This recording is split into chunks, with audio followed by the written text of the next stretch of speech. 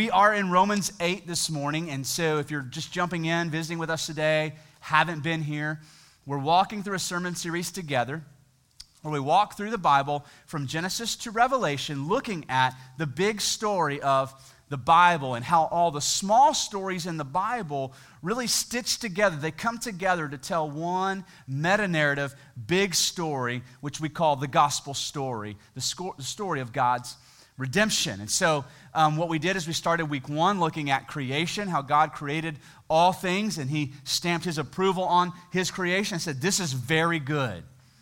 Then we looked at the fall through the disobedience of Adam and Eve, how their sin marred what God had created good and corrupted creation and distorted our role as image bearers here on earth, and our desire and our capacity to worship got distorted and redirected towards things here on earth, and how our mission to serve God and build him a kingdom got distorted to, hey, let's build a kingdom for ourselves here on earth, and our capacity to dwell in rich and abiding community with one another got distorted, and so now we protect ourselves from one another. We don't want to be vulnerable with one another, and all that was a result of sin at the fall. And then we looked at how the rest of the Old Testament, all the stories of the Old Testament are stitched together with this lingering promise that God will rescue us and gather the nations once again to himself to be his people. We see that promise all throughout the Old Testament. And then we looked at the Gospels, Matthew, Mark, Luke, and John, where the author of the story stepped into the story to rescue us. And how at the cross and the resurrection of Jesus, this is where our rescue took place. Then after that, we spent some time looking at what's next, what happens in and to the person who's trusted in Jesus. And we looked at how through faith in Jesus, God is restoring all those things. Our image-bearing role, our capacity to worship the one true God, our ability to dwell in rich and abiding community with one another, and our mission has been reinstated. And last week we came back and we looked at this process of sanctification, how from the moment I trust in Jesus until the moment I step out of this life into eternity, that whole lifespan there is this process of God working in me and on me to make me more like Jesus. And the big word for that is sanctification. I am every day becoming more and more what I already am in Christ. And so now what we're going to do starting today and for the next 2 weeks, we've got 3 Sundays left in the series, is we're going to begin looking forward. We're going to be looking at what is to come, and specifically today, the glorification of the saints. The glorification of the saints. Now, a couple things about that. One, when you hear the word saints, we are not talking about some stoic ancient statues of the super awesome Christians who have lived here on earth. Okay? When we talk about saints, the Bible talks about saints in a way that it's describing any person who has trusted in Jesus as their Savior is now a saint. So today in Romans 8, we're going to be called saints. We're going to be called children of God. Now, I don't wake up every day feeling like a saint, right? So I have to choose to believe it because the Bible says it's true. And so more specifically, we're going to be looking at the glorification, the future glorification of the saints. Now, that might sound strange to you because the vast majority of the Bible is talking about how God causes all things to happen for our good and for his, what? Glory. So our role here on earth as image bearers is to bring glory to his name, to glorify God above all things. But then in the New Testament, we begin to read about something that's going to happen to us and for us. And the way Paul describes it here is that we will be glorified. So today we're going to be looking at what that means. What does it mean that I will one day be glorified? Romans chapter 8 is where we're going to be this morning. I'm going to start in verse 16 and read through verse 30.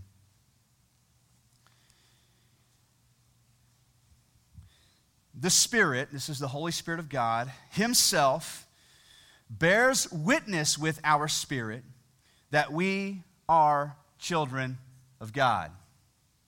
And if children, then heirs.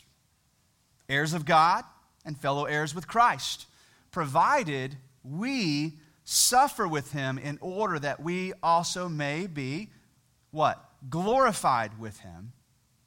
For I consider that the sufferings of this present time are not worth comparing with the glory that is to be revealed to us. For the creation waits with eager longing for the revealing of the sons of God. For the creation was subjected to futility, not willingly, but because of him who subjected it, in hope that the creation itself will be set free from its bondage to corruption and obtain the freedom of the glory of the children of God. For we know that the whole creation has been groaning together in pains of childbirth until now. And not only the creation, but we ourselves who have the first fruits of the Spirit groan inwardly, as we wait eagerly for adoption as sons, the redemption of our bodies. For in this hope we were saved. Now, hope that is seen is not hope. For who hopes in what he sees? But if we hope for what we do not see, we wait for it with patience. Likewise, the Spirit helps us in our weakness, for we do not know what to pray for as we ought. But the Spirit himself intercedes for us with groanings too deep for words. And he who searches hearts knows what is the mind of the Spirit, because the Spirit intercedes for the saints according to the will of God. And we know that for those who love God, all things work together for good, for those who are called according to his purpose. For those whom he foreknew, he also predestined to be conformed to the image of his Son, in order that he, that's Jesus, might be the firstborn among many brothers. And those whom he predestined, he also called. And those whom he called, he also justified.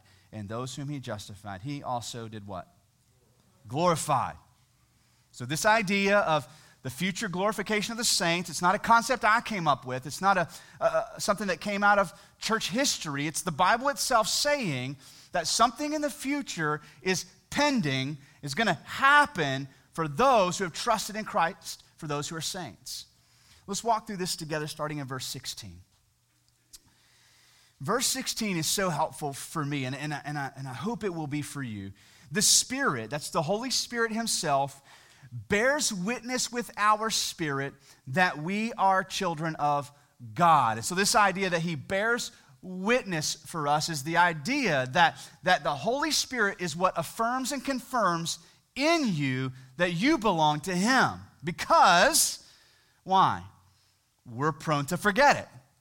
Right? We're prone to forget, oh, I'm God's son, I'm God's daughter. When I walk through my everyday life, right? We were talking about this in the first service. Like my primary identity oftentimes is rooted in what I can see, my earthly dwelling, the person who gave me my earthly name, what I do for a living, the things I see here on earth.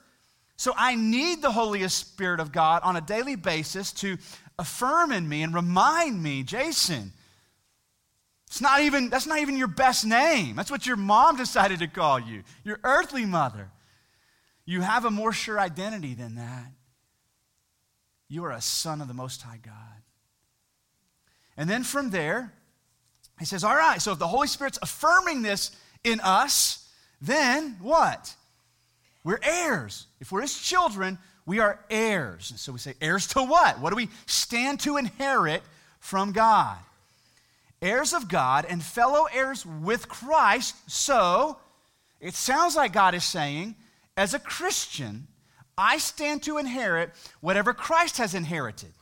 So what he says, I'm an heir with Christ. And then he goes on,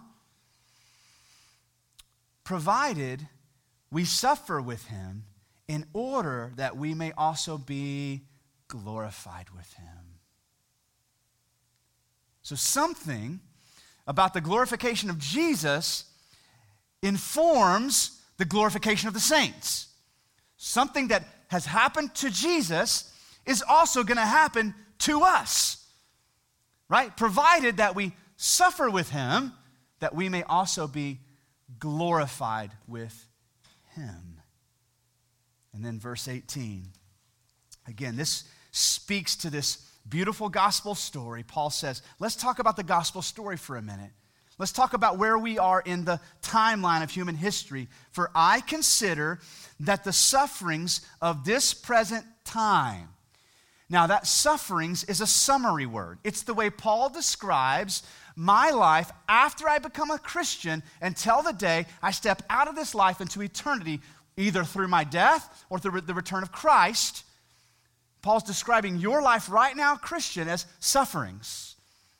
Right? And that encompasses hardships and trials and struggles and weaknesses and failures and sin. And Paul said, let's just stamp it with this word, sufferings.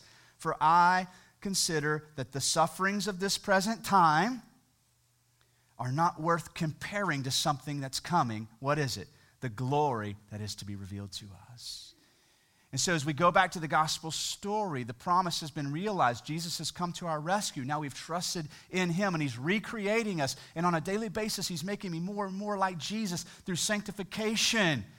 And what Paul has said, your sanctification is a lot like suffering. But listen, Christ follower, what's happening to you right now, this day, in this moment, in this life, is not worth comparing to what? The glory that's going to be revealed.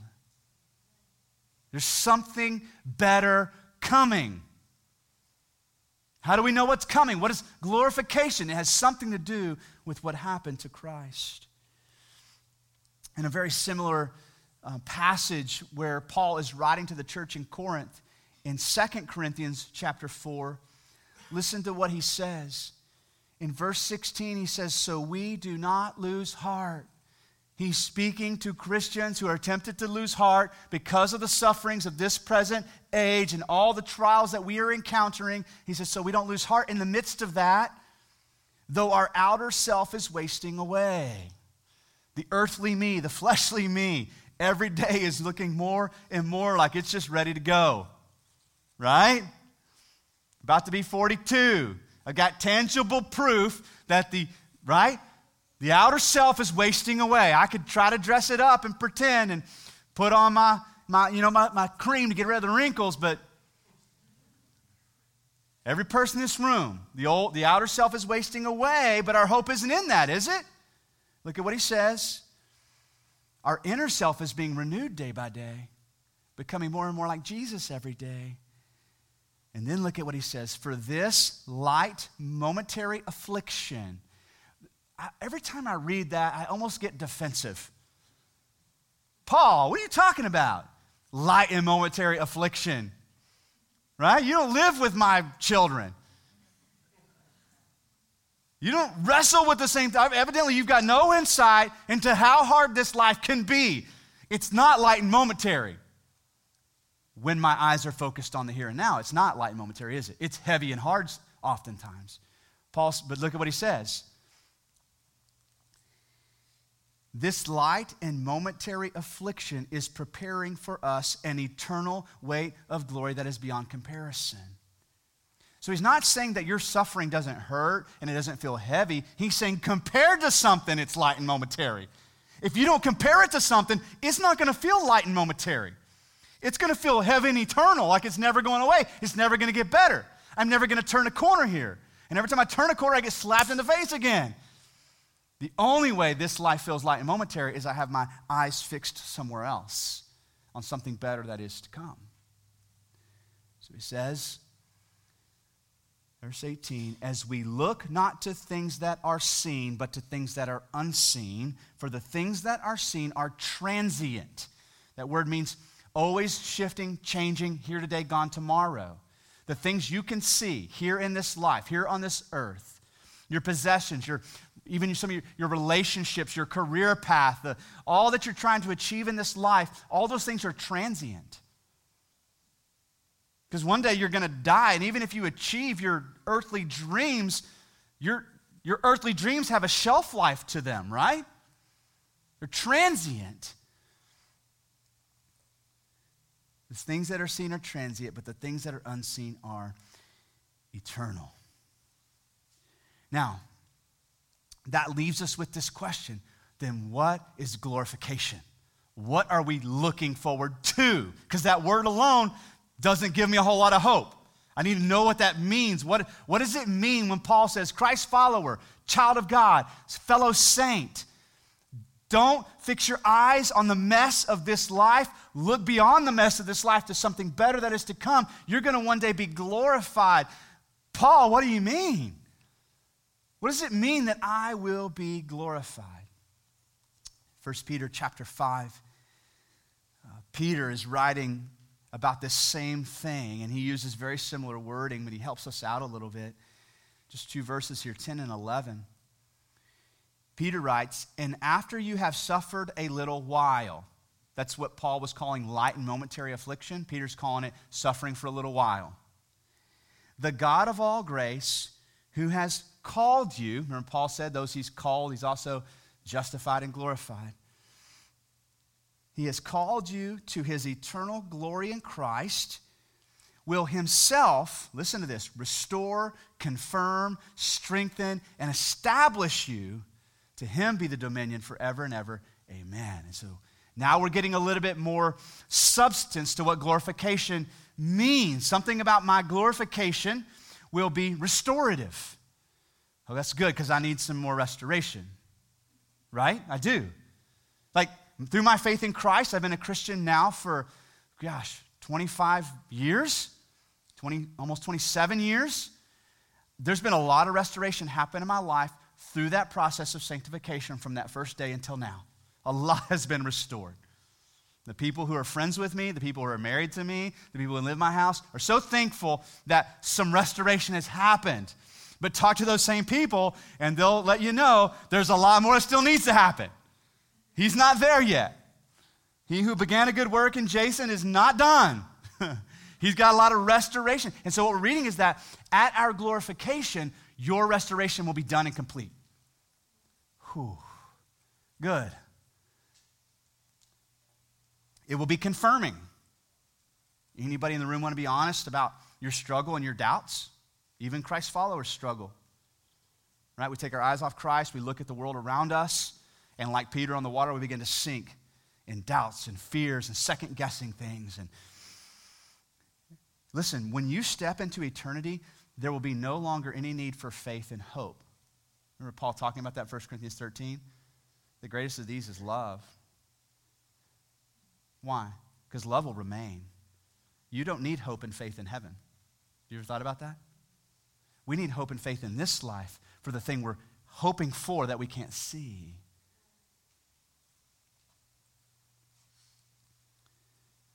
It will be confirming, strengthening. Listen, that's not the description of you eating well and going to the gym every day and getting stronger. What Paul is talking about is that in this current life, we have weaknesses. Remember, Paul calls us to boast in our weaknesses here in the flesh? Those weaknesses are our failures, our shortcomings, our sinful nature, our battle with the flesh, our struggle to do what we ought to do and stay away from things we ought not do. What Paul is saying is, listen, your frail body, flesh will one day be strengthened. That's good news, right? Good news. Not only that, he says this, it will be establishing. He uses that word established. It's beautiful imagery of like when you set form boards to pour a foundation, and you come and you pour the concrete in, everything's in place, the rebar's all tied and ready to go, all your beams and piers are all set, and you pour that concrete in, and it settles to where it's going to go, and you've just got a few moments to shape it and change it and trowel it and smooth it and edge it, and then you walk away, and what? And then it's established. It's done. That's the word describing our glorification. It'll be confirming, it'll be strengthening, and it will be permanent and established. Right now, through sanctification, the form boards are being set, just to continue that metaphor. Preparations are being made for that moment where you and I will be established. Now, I ran across some really interesting historical information about the dates on tombstones. See, when you and I visit a cemetery, graveyard, tombstones, we typically, one of the first things we do, we're drawn to the dates. How old was this person, right? We look and there's a birth date, there's a dash, and then there's an ending date. Now, what Paul is saying, when he talks about these momentary afflictions or these sufferings, he's talking about the dash, that life that we live. I don't know if you know this or not, but Christians were the first ones to put the second date on the tombstone. See, in our day and age, it just seems natural, right? You put when they were born and when they died, it tells you how old they were. But for pagan religions who had no hope after this life, they didn't want to be reminded of death. And so they would only put the beginning, when this person was born. Christians were the first ones to say, wait a second, let's put the second date on there. That one's actually more exciting than the first date. And so historically speaking, Christians were the first one to acknowledge that second date. Why? Because the first date acknowledges the day that we step into the broken world. The second day represents the day we step out of it. The first day represents the day we step into suffering. What's the first thing a baby does? Okay, why? Well, I'm cold. The lights are too bright, right? I'm now suddenly aware that I'm wet. I'm hungry. I'm tired. I don't know have any words to say what I'm feeling. I don't like it. I'm going to cry. And we get to Revelation, the end of the gospel story, and God says, well, oh, by the way, in eternity, there'll be no more. There'll be no more crying. Crying is for the dash. You see, as Christ's followers, we're more excited about the second date, aren't we? We've been born once. We want to be born again, born into something better, born into an eternal hope. And so what Paul's going to say now is he's going to talk about the dash. And it's so funny because I've heard sermons and inspirational messages about do the most you can with your dash. It's all about the dash. But as Christ's followers, Paul's saying, oh, no, your dash is momentary. Your dash is hard. Your dash is suffering. During your dash, you're going to encounter darkness and evil and trial, and that doesn't compare with what happens after the second date. Romans 8, verse 19, Paul begins to talk about creation as a whole. He says, for the creation waits with eager longing for the revealing of the sons of God. Now, in this life, there are those people around us who said, I've trusted in Jesus, I'm a Christian, and my optimism wants to believe every person. However, I know that somewhere along the way, there is that tendency for people to try to fake things, right? And my life included oftentimes. So I would venture to say there are potentially people who've been on earth since the days of Christ who have said, I'm a Christian, I'm a Christ follower, but truly hadn't trusted in Jesus. Just statistically speaking, that's probably happened. I don't know who they are. I'm not on the witch hunt to figure out who they are. And there are also people, right, who maybe if you look at the outer evidence of their life, you would just see hopelessness and despair and the cycle of sin and say, there's no way that person's a Christian. But deep on the inside, their inner self, as little as it may be, is trusting in Jesus, and they're being transformed to be more and more like him every day, but you aren't able to see it, and so you might conclude, that person's not a Christian. But what the word is saying is that there will come a day when we will finally and fully know who the sons of God are, and creation right now is longing for that day to happen. Now, why are the trees looking forward to the day when God confirms who the children of God are? Verse 20, for the creation was subjected to futility, not willingly, but because of him who subjected it in hope. So creation itself, we're going to read this, is corrupted by the sins of man, and it's not the pine tree's fault. Right? It's not the ocean's fault. It's not the fault of the clouds, the fault of the stars, the fault of the moon, the fault of the squirrels. Creation itself was subjected to futility, not because of what creation did, but because of what we did. And so now creation is longing and leaning forward to the day that it'll all be restored. When is that day? According to what we just read, at the revealing of the sons of God. Verse 21, that the creation itself will be set free from its bondage to corruption and obtain the freedom of the glory of the children of God. For we know that the whole creation has been groaning together in the pains of childbirth until now. Think about that. The Old Testament talks about how when the children of God don't cry out, the rocks will cry out on our behalf. And the psalmist talks about how every sunset, every star-filled sky, every beautiful ocean scenery, everything that we see around us that resembles beauty in any kind of way is creation worshiping and reflecting the goodness and the glory of God. But it's not perfect right now. It's subjected to corruption right now. And the rocks and the trees, The squirrels, the whales, the rabbits, the poison ivy, the ticks, the fleas, the bald eagles. There's this inward groaning and longing for the sons of God to be revealed. Look at what we read next, verse 23.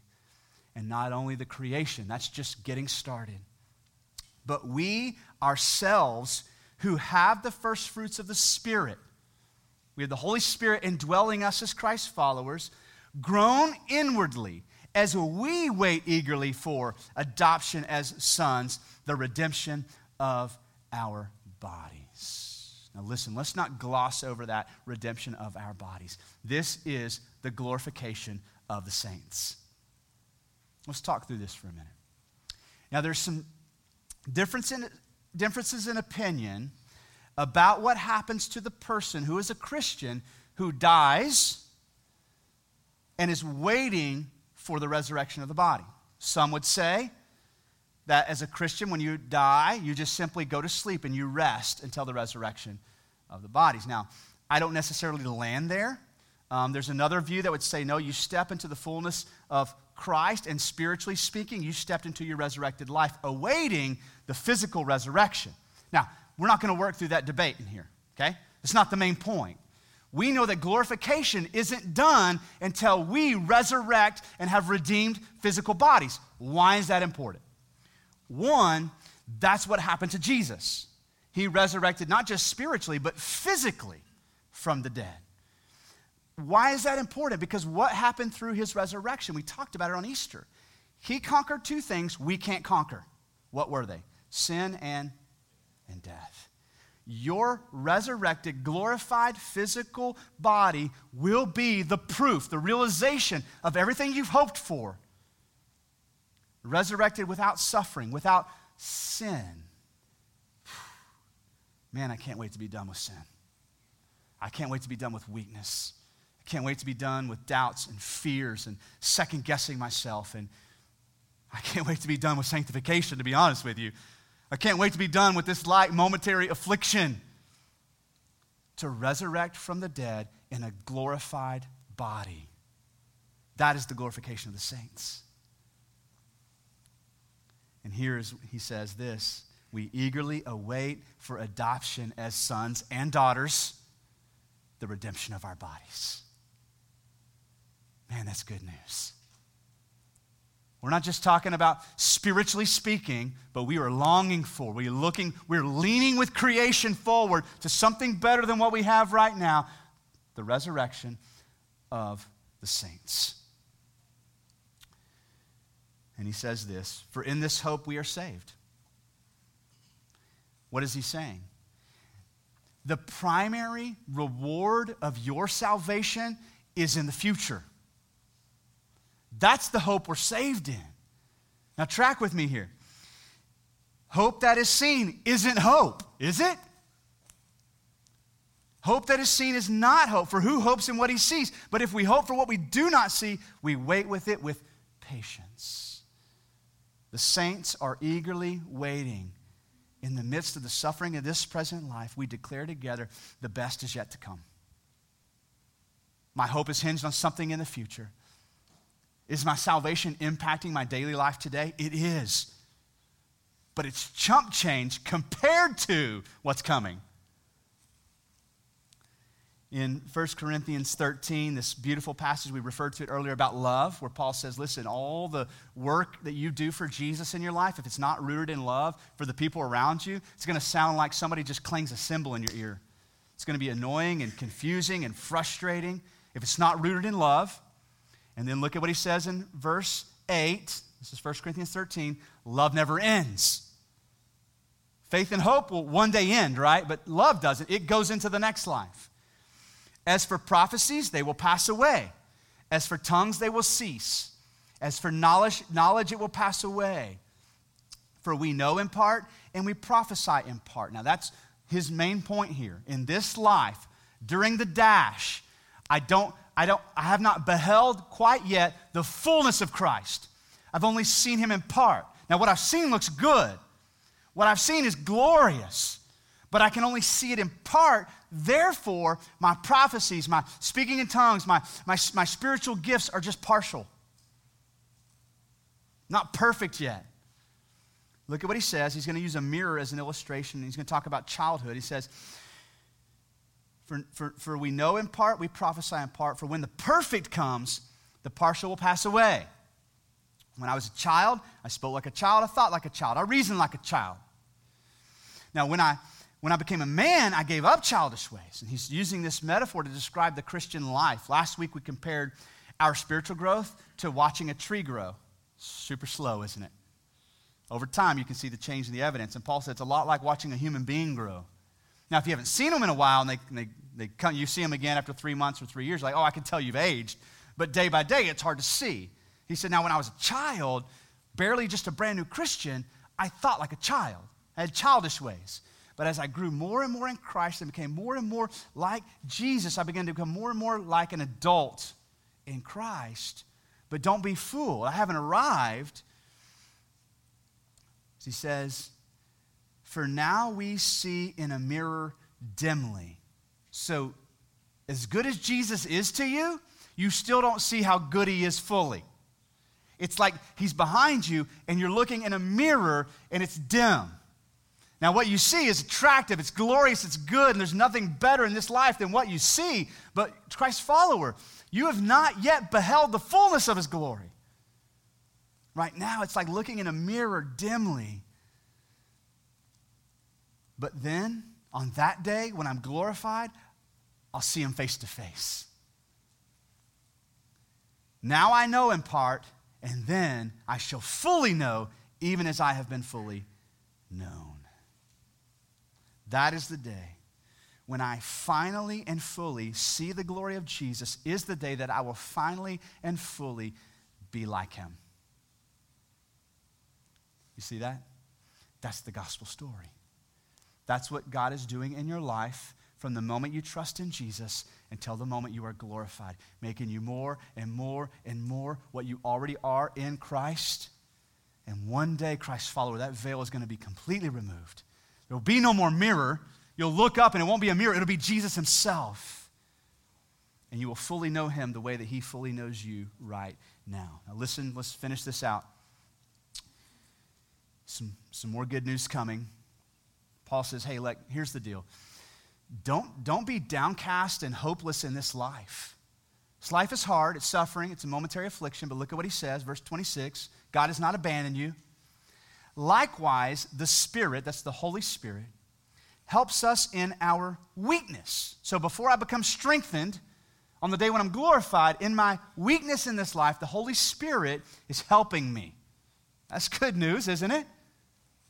What he says, for we do not know how to pray for as we ought.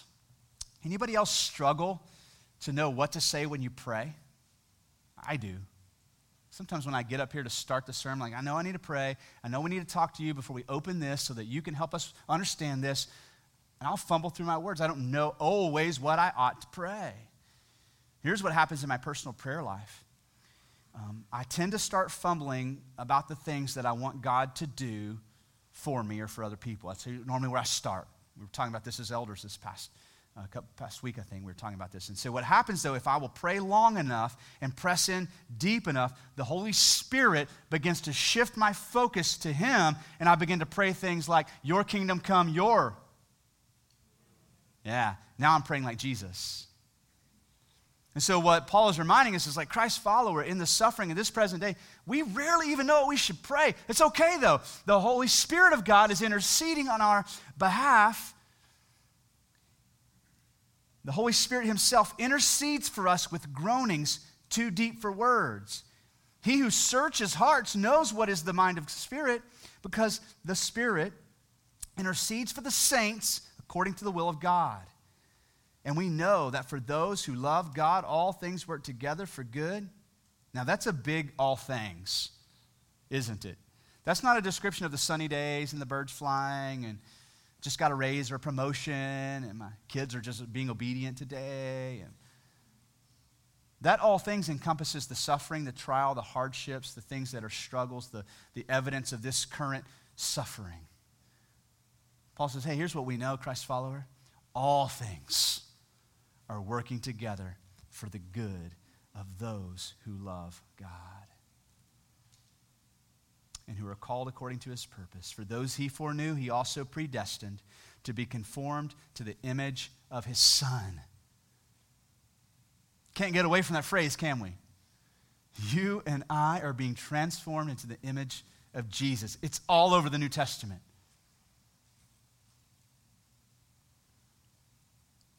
In order that he, that's Jesus, might be the firstborn among many brothers. You following that now in the gospel story? Jesus resurrects from the dead. He's the firstborn among many brothers and sisters. Now, all of us are his siblings, co-heirs, and we are eagerly longing for the day where we are resurrected.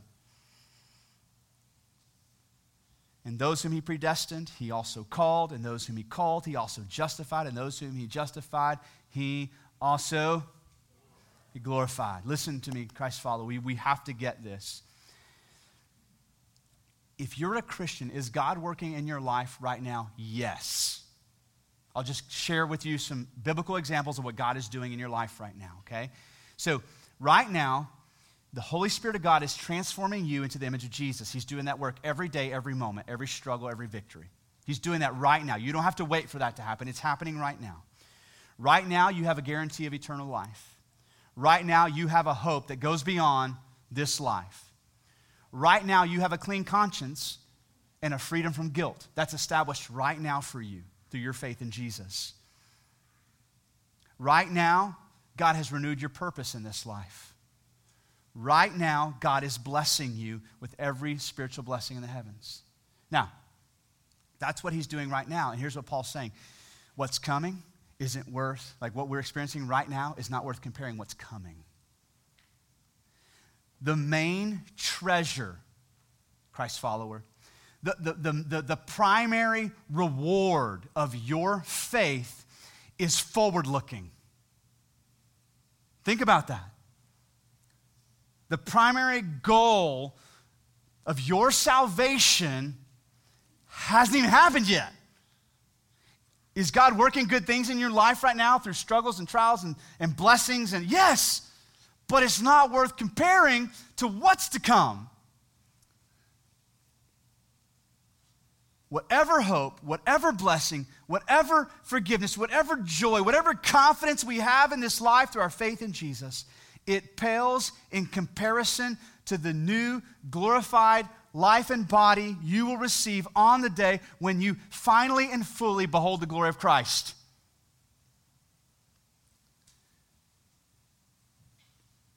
You're God's children. You're saints. You're co-heirs with Christ. The Holy Spirit reminds us of this during our journey through sanctification, through the dash period of our life experience. Becoming more and more like him every day, but every day longing more and more for what? The revealing of the sons of God. Creation's leaning that way. Christians, we're to lean that way. Whatever hope, whatever blessing, whatever joy, whatever forgiveness and confidence we have in this life through our faith in Jesus, it pales in comparison to that. The glory that we will receive on the day when we finally and fully behold the glory of Christ. Now, we go back to what Paul said last week in Colossians 3. Before we actively engage in the sanctification process, Christians, we are to do what? Seek things that are where?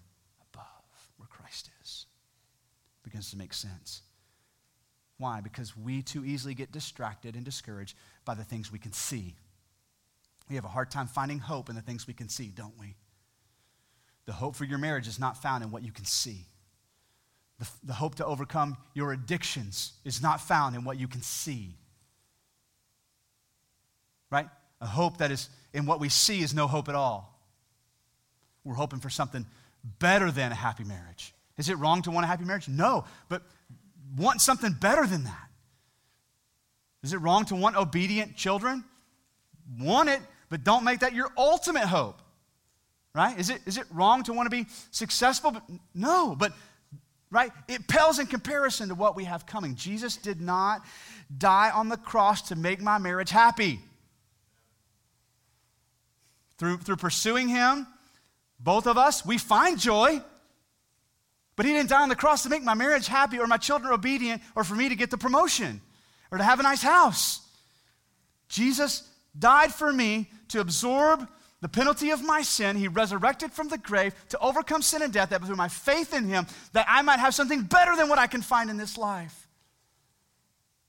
Right? My salvation is not about the streets of gold or the crystal sea or who I get to see there. Now, do I believe that those things will be part of my eternal experience? Yes. But that's not the end, ultimate goal and reward of my salvation. The end goal is to be more like Jesus. So now, as I step back into this world and I leave out of this place today, I begin to think about my work week and what I have to do and getting the meals prepped and the clothes all ready for school and all the things I have to do to navigate this week. I do so in hope. I do so in joy and encouragement. Why? Because my joy is not in what happens tomorrow, what gets accomplished. Tomorrow may go smoothly, according to plan, and everything may also get derailed. I may spill coffee on myself on the way to work, and then from there, everything just collapses and unfolds. Right? But neither one of those determines where my joy is. My ultimate joy is where it's in something that's yet to come, not in how well tomorrow goes. Now, I want to land here, and I want to make one last point. Sometimes when we open God's word, it compels and calls us to do something. We did that last week. We were commanded, put the old self to death and put on the new self. Something to do. Sometimes, and I would say even more frequently, we read God's word, and you know what the to-do is? Rest in this truth. Did you know that resting is doing? I know, it's totally blowing your minds right now, because doing to you is a long list of stuff and planning it all out, executing your plan, and then going, oh, good job. No, listen. The Word of God calls us to do things like remember and rest. Today is one of those sermons. Today is one of those sermons. Don't walk out of here with a long to-do list of stuff to go do. If so, I think you might have missed it. Paul isn't calling us to do, he's calling us to rest in this truth. Through your faith in Jesus, the best is yet to come. So walk out of here and rest. Walk out of here and let the peace of Christ rule in your heart. Walk out of here and be confident that something restorative is on its way, something strengthening is on its way, something better than anything you can achieve or accomplish in this life is on its way. All right, let's pray together. And our prayer partners are going to be at the front and the back of the room. If you're here today and God has put something on your heart and you know that you need to share it with somebody or ask somebody to pray for you, why don't you come grab one of our prayer partners and just, before you leave here today, say, here's what God's spoken to me, or here's what's heavy on my heart, and let them pray with you. If you're here today and you've not come to that place in your life journey, you're part of the dash where you've trusted in Jesus for what happens next, man, let's do that today. Grab one of our prayer partners and just walk up to their prayer partner and say, will you pray for me? Or will you talk with me? Or can you tell me how to become a Christian? And they would be honored to do that. Wherever you're at today, I'm going to pray that God would guide us as we respond now. Let's pray. Father, thank you for this powerful reminder to us all that despite how hard this life can become, or even despite how good this life can become, in both cases, the best is yet to come. Father, thank you for reminding us that our hope is not in this life and the things that we can see and manipulating our circumstances or creating our own purpose and pathway through life, but God, our joy, our ultimate peace and our ultimate satisfaction is in this truth, this foundational truth, that the best is yet to come, the glorification of the saints. God, would you let us rest there today? God, as we sing these words, God, I need you. Father, could those be words of rest to our souls today? God, I pray your Holy Spirit would move through this room, speak to us, and stir our hearts to respond, we pray, in the powerful name of your Son, Jesus.